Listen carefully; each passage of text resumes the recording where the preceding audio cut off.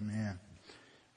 Just a glimpse into the heart of the psalmist, and in Psalm 42, where that psalm starts with, "As the deer pants for the water," the psalmist makes the declaration that my tears have been my food day and night.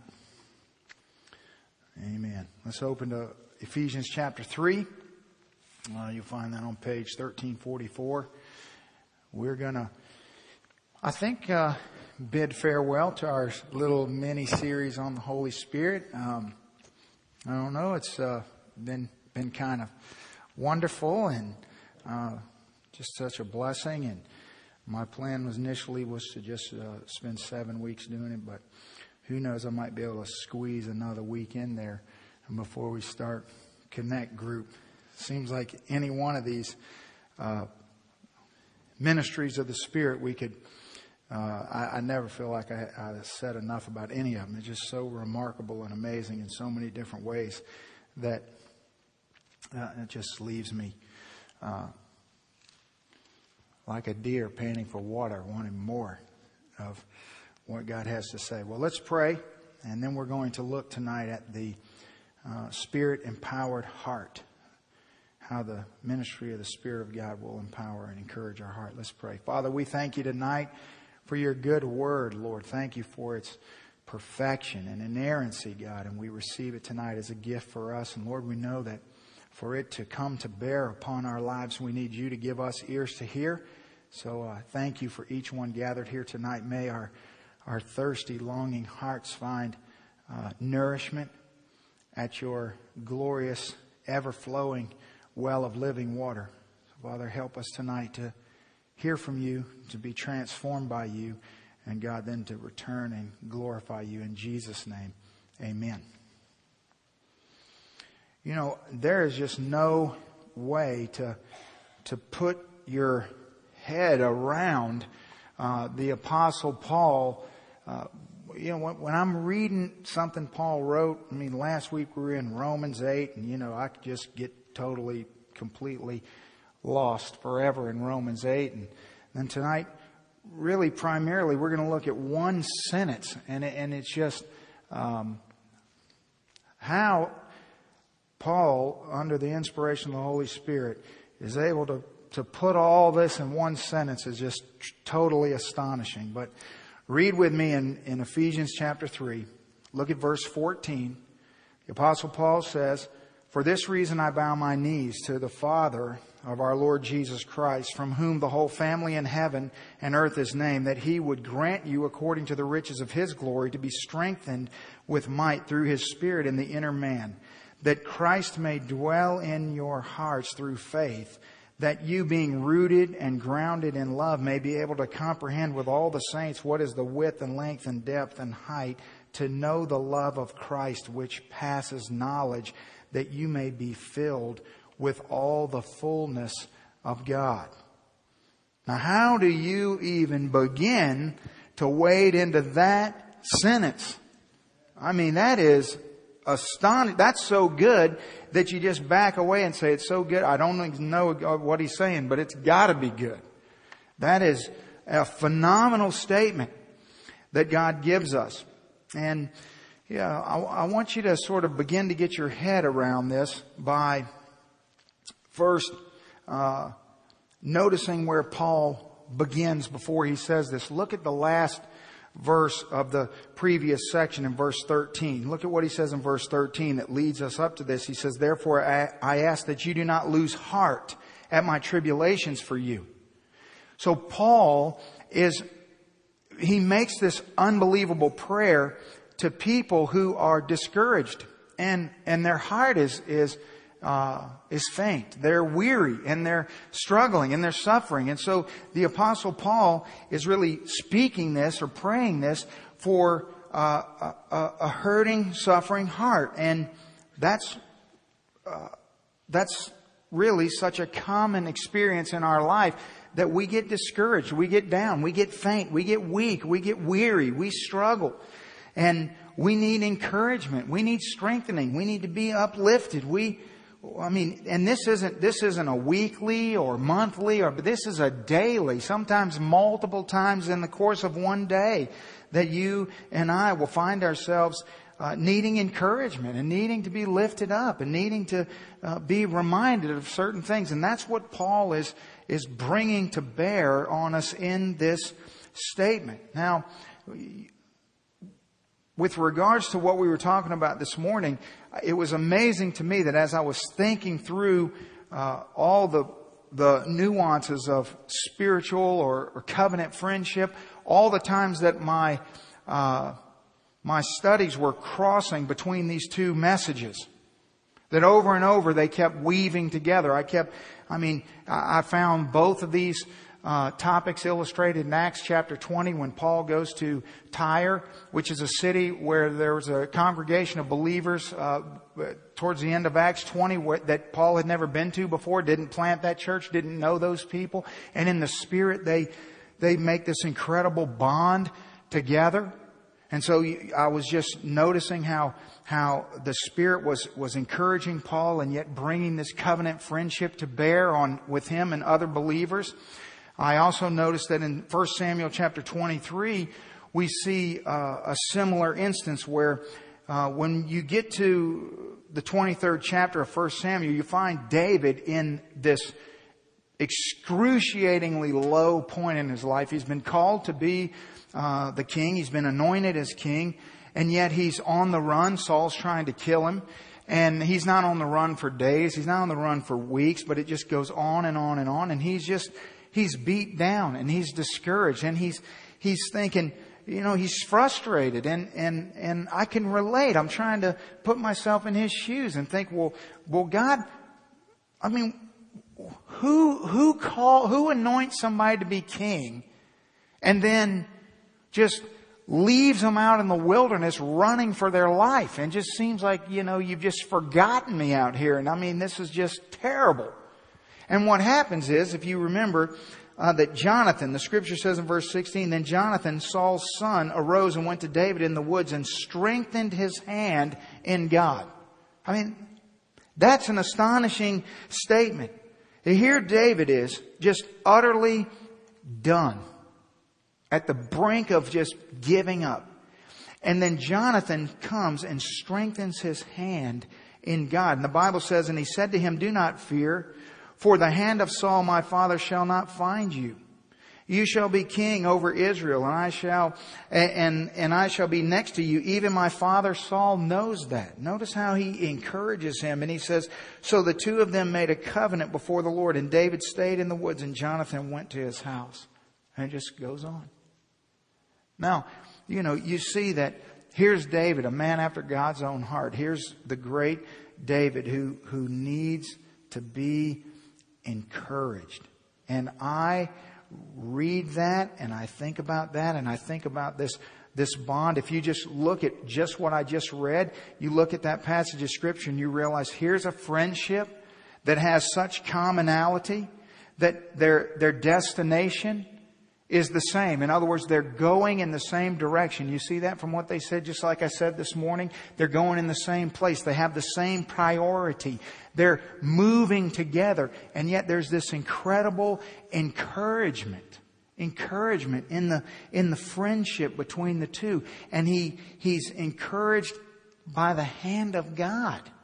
Now, the hand of God, the Spirit of God, the hand of God within him that is just lifting him up and encouraging him. And so Paul here is going to speak to us a little bit about this, but I want us to notice some key things about this passage of Scripture. First of all, I want you to see how God cooperates in this amazing endeavor.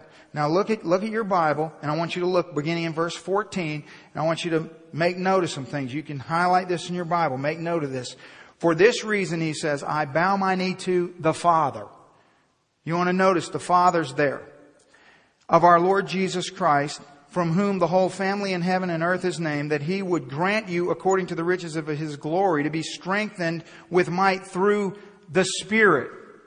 Through the Spirit. So you've got the Father and you've got the Spirit and the inner man. That Christ. So now you've got the Son. You've got all of the representatives of the triune God cooperating in this strengthening endeavor, this strengthening ministry that we're going to talk about tonight. And so when we feel just faint of heart, when we feel that we're overwhelmed, we're in need of strength in our inner self, that we're just struggling and you can't seem to put one foot in front of the other. You can't seem to make sense of what's going on. I want you to see that God is in the power of the Trinity. It's not that if it was only one, it wouldn't be amazing and fully God and capable of doing all things. But just the reality of the triune God being represented here, I think, bears us to at least make note of this. And then what is the result of this cooperation? What is the result of all of this effort being brought to bear on us? He says in verse 19, the result is to know the love of Christ, which passes knowledge. So what's going on here is that something is happening with the Father and the Spirit and the Son, and that the result of this is to know the love of Christ, which passes knowledge. The result of this strengthening is a deeper understanding of Christ's great love for us. Now, I'll give you a simple illustration of how this truth works in a much smaller way. I was having a conversation. It's amazing where I'll be meditating on a scripture like this, just thinking about over and over and over in my mind, just thinking about, what's going on here? What are you trying to say, Lord? And in the midst of all that, one of the graces that God will oftentimes bring about in my life is just real life illustrations of what I'm meditating upon.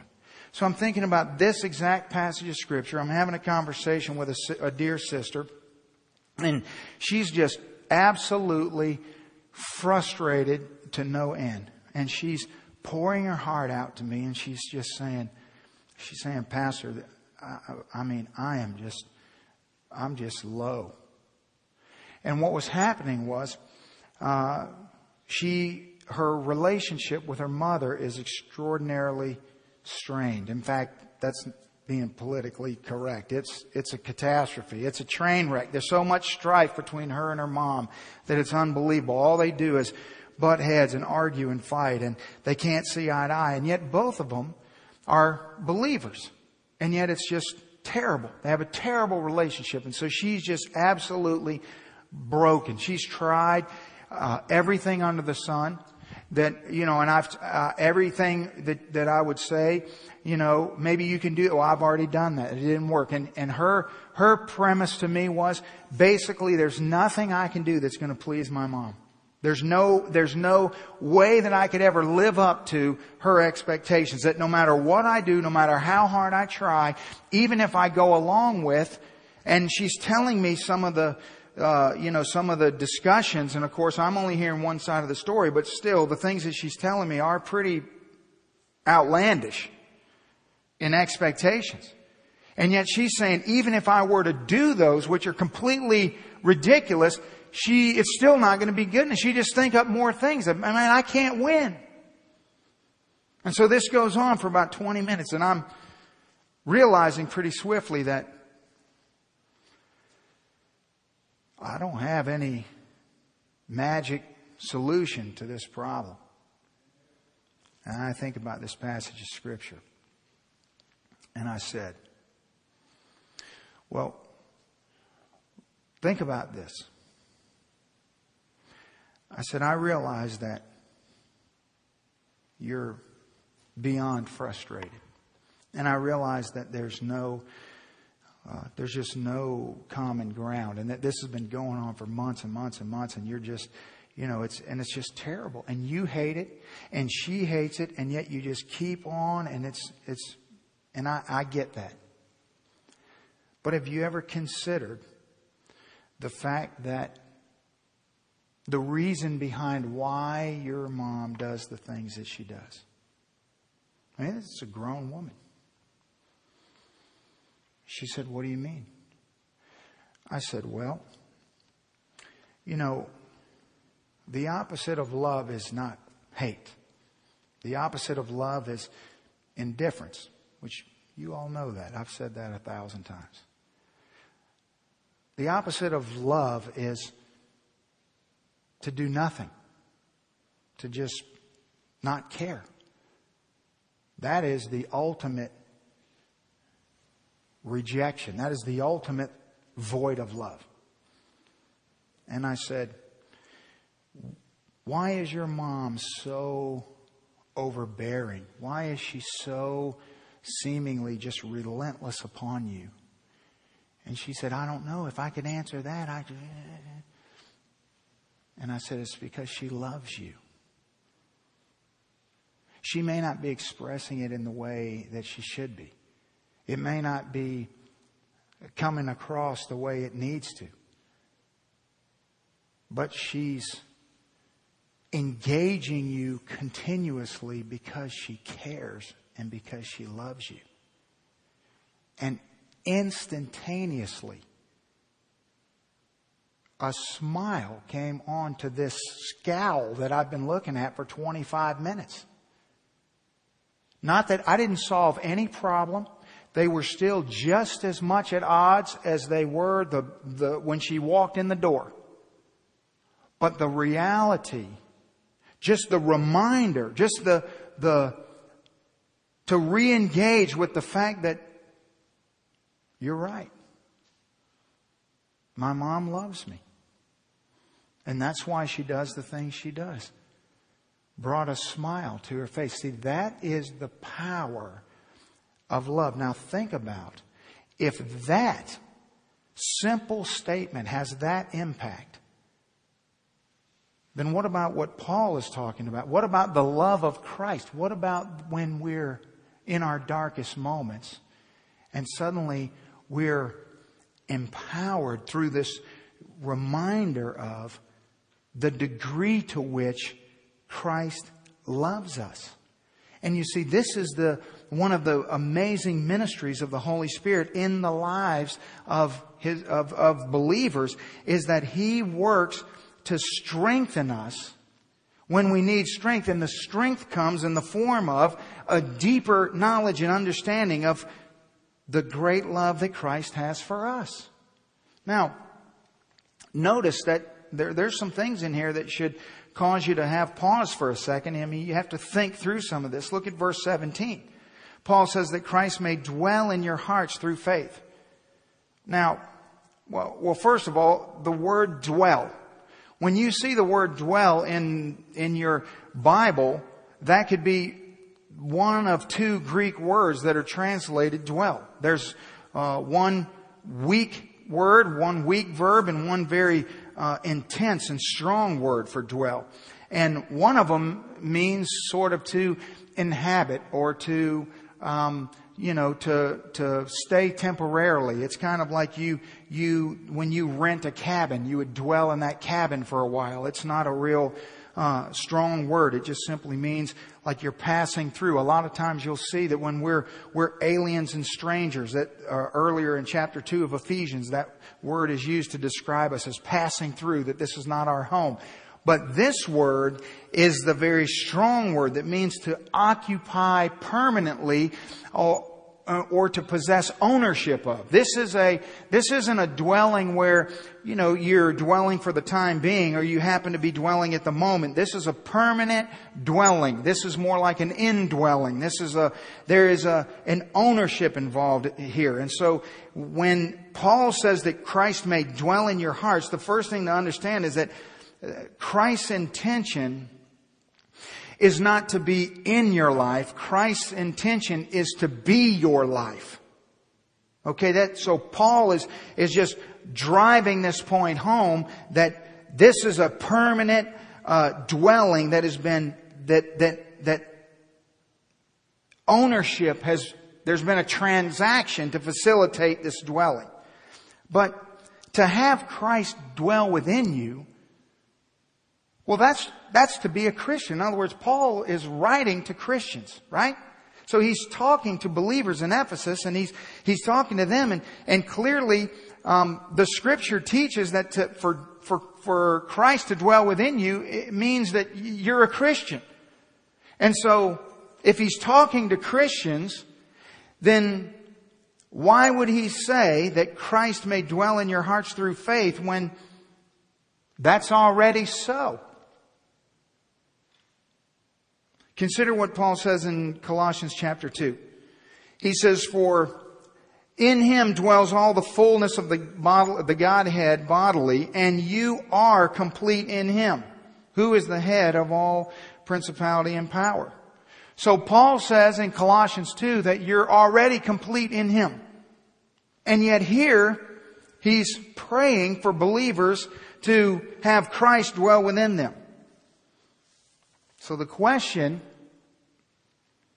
is Paul here praying for something that's already true? I mean, how do we make sense of this? What's going on? Why does Paul pray this for believers when... Well, why am I trying to encourage you with this tonight when the Spirit already dwells within you? Well, it's one thing to have money in the bank, and it's another thing to make a withdrawal, right? I mean, it's one thing you can own something of great value.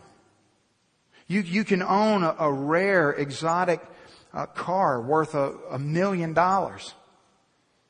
But then when you're showing it to somebody and they say, "Oh, I bet this thing, it's just fantastic to drive it." And you say, "Well, I don't know. I've never driven it." So you can possess something and yet never experience it. You could possess $1 billion but live in poverty. You see? So what Paul is saying in Colossians and what the Scripture is declaring is that we're complete.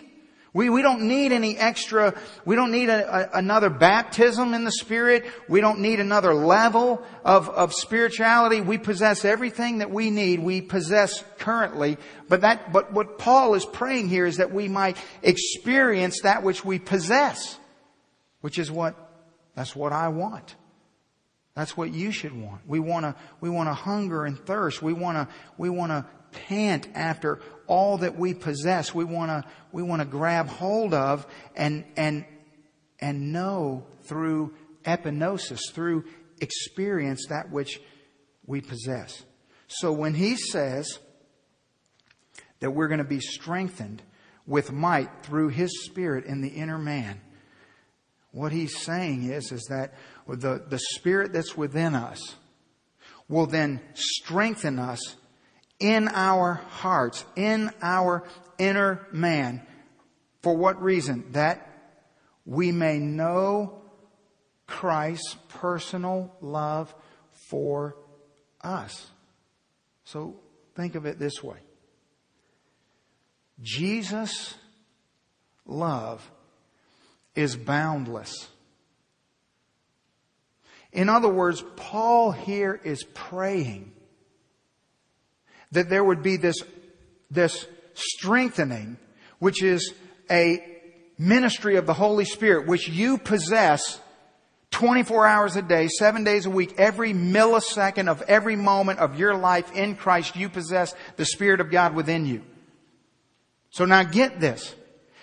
The Spirit that you possess in you, one of the ministries that He performs in you is strengthening your heart, strengthening your inner man, that you don't lose heart when you're discouraged, when you're bewildered, when you're frustrated, when you're beat down, when you don't understand, when you need help, when you need encouragement. Right there inside of you is way 1 billion times better than your pastor telling you that your mom is acting crazy, but really it's because she loves you, which can encourage your heart. Or someone can come up, a Jonathan can come into your life and say, "Listen, I know that you're bummed out. I know that you're struggling, but I want you to know I love you, or I want you to know that I believe it's going to be okay," or whatever. And that's all good and wonderful and great.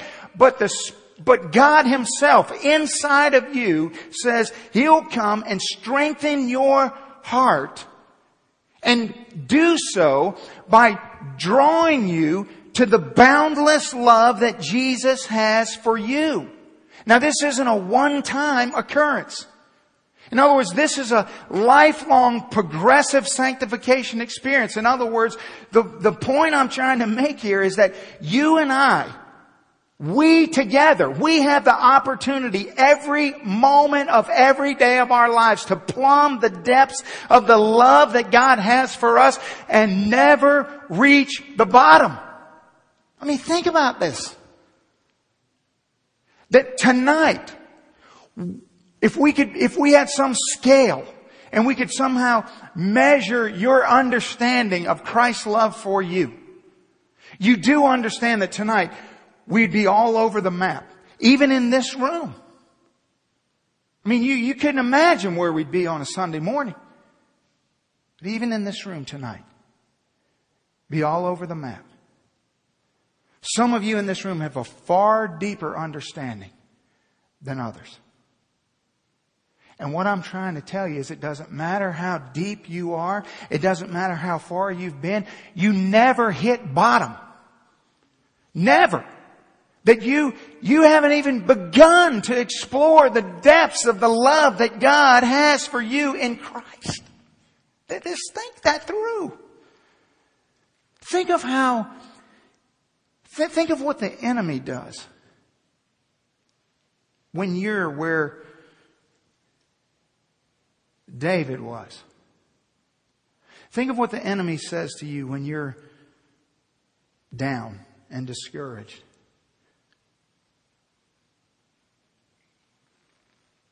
How he begins to try to convince you that how alone you are, and how pathetic you are, and how ashamed you should be of the struggles that you're facing and the things that you are going through, and how it must be a result of God's great displeasure with you, and so on and so forth it goes. And you know how lonely that feels? Because I do. You know how lonely it feels to be in a place where you just feel like the world is just careening down like an avalanche upon you, and you just think there's no end to where you're going to, well, how am I ever going to see my way through this? And in that moment, what I'm telling you is that what this sentence is declaring is that in that moment where you feel the most alone, the most helpless, the most just beyond any capacity to understand how this is ever going to work out, the Spirit is available in that moment to yield in your heart. Inside of you, you don't need another person. That inside of you, the Spirit of God will begin to minister to your heart and remind you of the depths of God's personal love for you in Christ. That the Son of God loves you. You, just you. Not you in a room full of people. Not you and a bunch of other people. Not you through other, just you personally in the darkest, most personal, lonely, deep moment of, right there, He loves you. And the Spirit of God ministers to your heart, reminding us that no matter how many times we've turned to God and said, help me here, help me.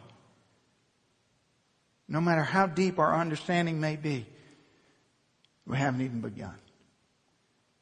It's like we're cast into the middle of the ocean and just swim in the grace of God that bears down upon our lives. This is why Paul uses this crazy language. He's trying to express something. It almost reminds me of John trying to wrap his head around what he sees when he has a vision of heaven. I mean, look back at Ephesians chapter 1, verse 18 and 19. Look at what Paul says there. Paul says that you may know what is the hope of His calling, what are the riches of the glory of His inheritance in the saints, and what is the exceeding greatness of His power towards us who believe. You see, he can't say just power. He says it is an exceeding greatness of His power that is towards us. And then you just go down to chapter 2, verse 7. And then Paul's going to say again that in the ages to come He might show the exceeding riches of His grace and His kindness towards us in Christ Jesus. That He's stretching here. He's trying to find ways to get us by the time we get to chapter 3, verse 14 and following. He's been trying to set us up to think way outside of our human box. To realize that these aren't quantifiable amounts of love, of power, of grace. They're limitless. They're exceeding. They're beyond your capacity and my capacity. And these are what Paul is laying out on a silver platter. And he's saying you can dine right off of this right here. You can have this right here. Anytime you want it. Here it is. So finally, I just want to draw your attention to one thing. I really just try to devote myself to just say what needs to be said about this sentence and then just leave it. Because I feel like there's so much here that in a multitude of information we might lose what God desires to say to you and me tonight, because I know for a fact that this may be a truth that some of you may need before you fall asleep tonight. And so I want to help you. I want to encourage you. And I want you to notice that in this entire passage of Scripture, I want you to just go back and let's look at verse 14 and let's just read this one more time. And I want you to see that there's not what's here, but what's not here. Now let's hear one more time. For this reason, Paul says, I bow my knees to the Father of our Lord Jesus Christ, from whom the whole family in heaven and earth is named, that He would grant you, according to the riches of His glory, to be strengthened with might through His Spirit in the inner man, that Christ may dwell in your hearts through faith, that you, being rooted and grounded in love, may be able to comprehend with all the saints what is the width and the length and the depth and the height, to know the love of Christ which passes knowledge, that you may be filled with all the fullness of God. You know what's not in there? There's not one imperative in that whole statement. There's not one command in that whole statement. That statement is not true for you if you do a certain thing. It's true for you because you are a certain thing, which is His. In other words, you've got to, before you can walk out of here tonight and just let this settle on your heart, because I know the wily nature of our enemy and the things that he's going to try to bring to bear on your heart and try to discourage you with. And one of those things is going to be, well, you know, have you lived up to? Have you done all the things that you need to do to be able to take advantage of this truth? Are you spiritually in a place where this is going to work for you? Listen, there's not an imperative in here. Not one. It is merely just a declaration.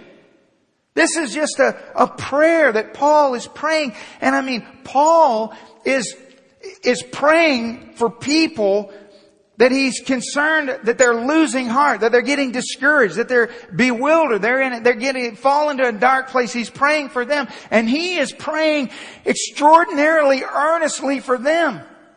And he's laying this truth out on them. Instead of coming to them and saying, now here's the things you need to do. He says, well, here's what's true. Here's what's true for you. You notice that he says, I bow my knees. You know, you hear Jesus in the New Testament saying that when you stand and pray, you pray this way. that in first century culture, prayer was standing. Rarely was prayer on bended knee. Paul is pointing out the reality that he is petitioning God that me and you tonight, might take this in our heart, might receive this truth that he is praying for us as believers.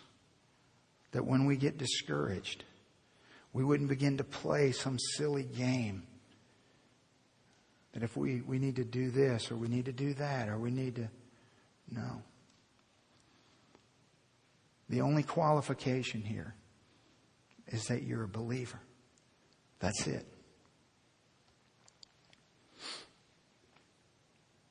You know,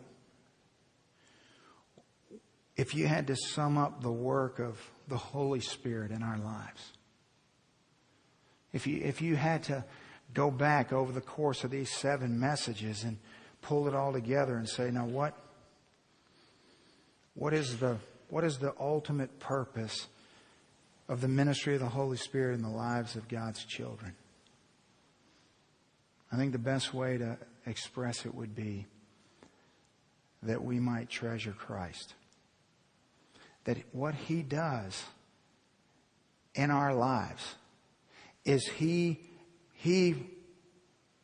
works and ministers in such a way that our response is to treasure Christ. Tonight, what we're seeing is that He wants us to plumb the depths of the love that God has personally for us, and that He's going to do that in our hearts. And it's the same way that we heard last week in our prayer ministry. It's the same way in the fruit-bearing ministry. It's the same way in the sealing ministry. It's the same way over and over and over that you step away from the reality of what the Spirit of God is doing, and you realize certain things. You realize that, one of our greatest problems is not what we have. It's simply how we neglect that which we have. How often we struggle and stumble and flop along through life, and this is all here for the taking. It's as if we have this unlimited bank account, and we carry around this book filled with withdrawal slips. And yet we live a life of poverty. It's here all the time. You realize Paul is writing this under the inspiration of the Holy Spirit. So would Paul, under the inspiration of the Holy Spirit, in other words, the reason I'm just drawing these simple truths to your heart is because I want you to realize that anything the Scripture says about the Holy Spirit have got to be dead on accurate. It's not like you could somehow have Paul praying for something for you and me tonight that is not true. That somehow Paul maybe is misunderstanding something about the Spirit. Maybe Paul's stretching this out a little too far.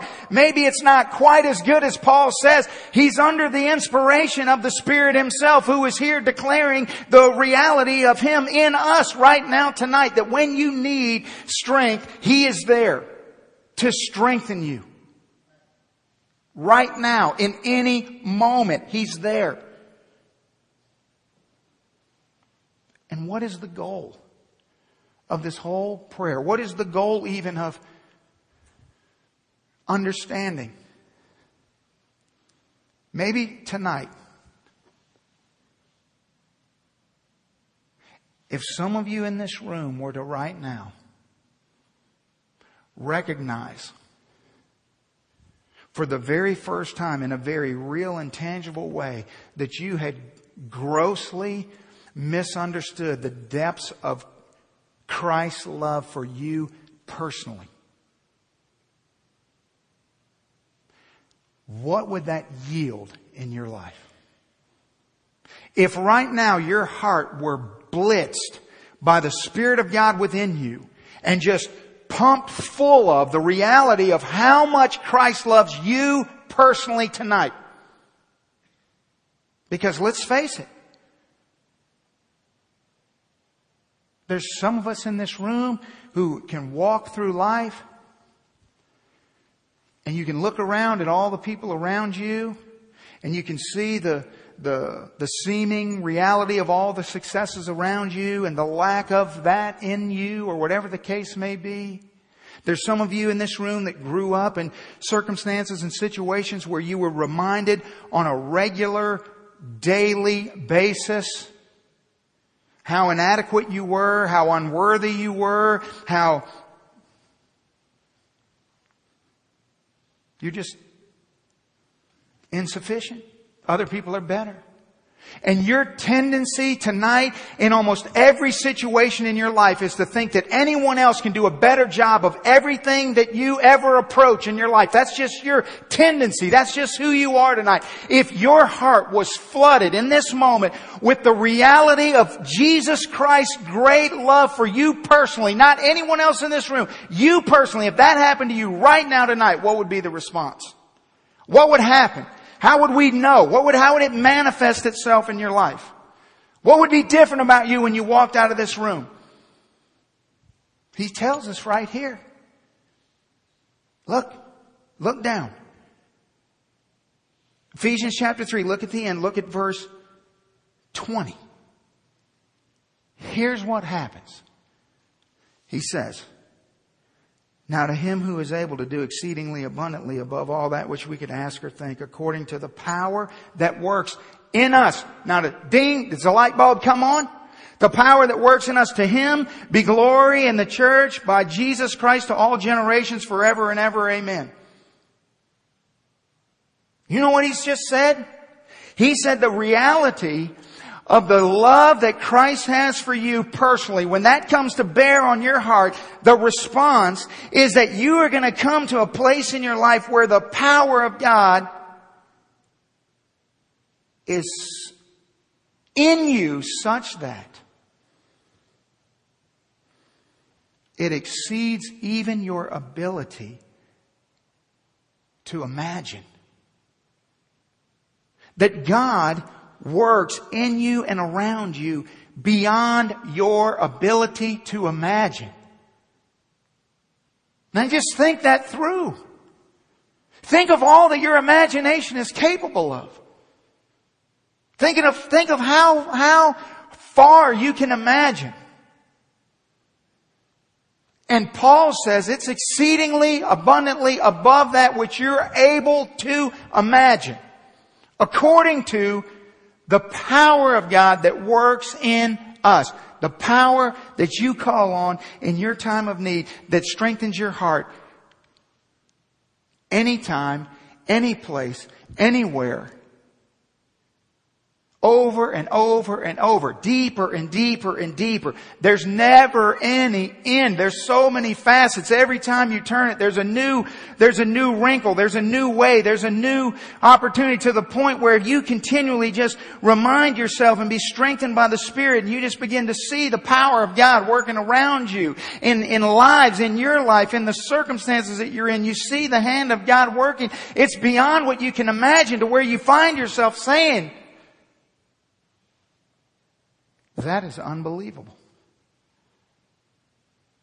I could not have even imagined. I couldn't even imagine what God's done. Do you ever find yourself just utterly speechless at the power of God, at the grace of God, at the mercy of God? You see God do things in your life, in the lives around you.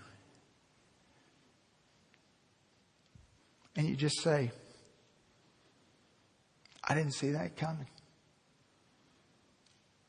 Some of you have been walking with the Lord in this room 50, 60, 70 years. You didn't see that coming.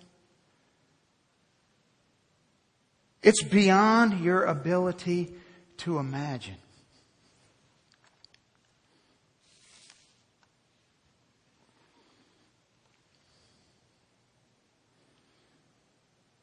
So when you feel low, discouraged, inadequate, when you open your eyes, you look around, all you see are the billboards that are just screaming out the reminders of your failures. All the things that you once thought God would do, all the things that you thought God said, but here I am, wandering in the wilderness, as if you just forgotten me, Lord. Will it ever change? Will they ever turn? Will they ever come to Christ? Will I ever be able to understand? And God says, yeah, you'll be able to understand one thing. It may not be your situation, it may not be your circumstances, and it certainly may not be the way in which it's going to come to pass, because oftentimes it's beyond your ability to imagine. But the one thing that you'll understand is how much Christ loves you. Just you. Right now. Tonight. Exactly how you are. All your blemishes, all your failures, all your mistakes, all your shortcomings, all your weaknesses, all of it. It's exceedingly and abundantly beyond that which you could ever ask or think. According to the power that is within you. That is a good God. Let's stand, bow our heads.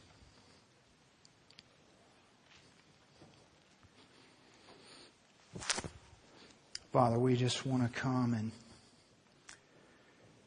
respond in this moment, Lord, to, what do we say in light of the things that you declare to us, Lord? That certainly salvation can at times seem as just utterly too good to be true. Lord, we can find ourselves in a place of doubting our security in you, our position in you. We can find ourselves just reeling from the sting of disobedience and sin. We find ourselves just running from the good, chastening hand of a loving Father that's convicting us, and out of fear and failure, we find ourselves in so many mixed up, crazy situations. But God, the reality tonight that no matter where we are, no matter what's going on around us, no matter how dark it may seem, we can't run away from you. You're within us. And as your children, you've made available to us the empowering ministry of the Holy Spirit in our heart. God, thank you. Thank you for the reminder tonight of the personal love of Christ. God, give us all a burning desire to begin to just dive deeper and deeper and deeper. To just look with astonishment at the facets of the love that Christ has for us personally, Lord, for the men and women in this room whose tendency is always to gravitate towards their failure, to hear the voices of other things other than you that have declared their failure. And God, replace it with the voice that always speaks truth, that says, I love you. You're my beloved son. You're my beloved daughter. That I died willingly for you. And that I will never leave you. I will never forsake you. Tonight, Lord, help us to just leave here changed by that truth. God, you're so wonderful. You're so good. Just give us these moments to thank you and to glorify you. And to say, thank you, God. Thank you for the Holy Spirit. Thank you. Thank you. If you want to come and kneel at the front and pray, you come on. The altar's open. If you want to just declare to God, thank you, Lord, so much. My heart tonight needs to be reminded of how much you love me. Because the hurt of this world, so oftentimes it just seeks to cloud that out. Lord, we like Paul, we want to experience what we possess, Lord. Thank you.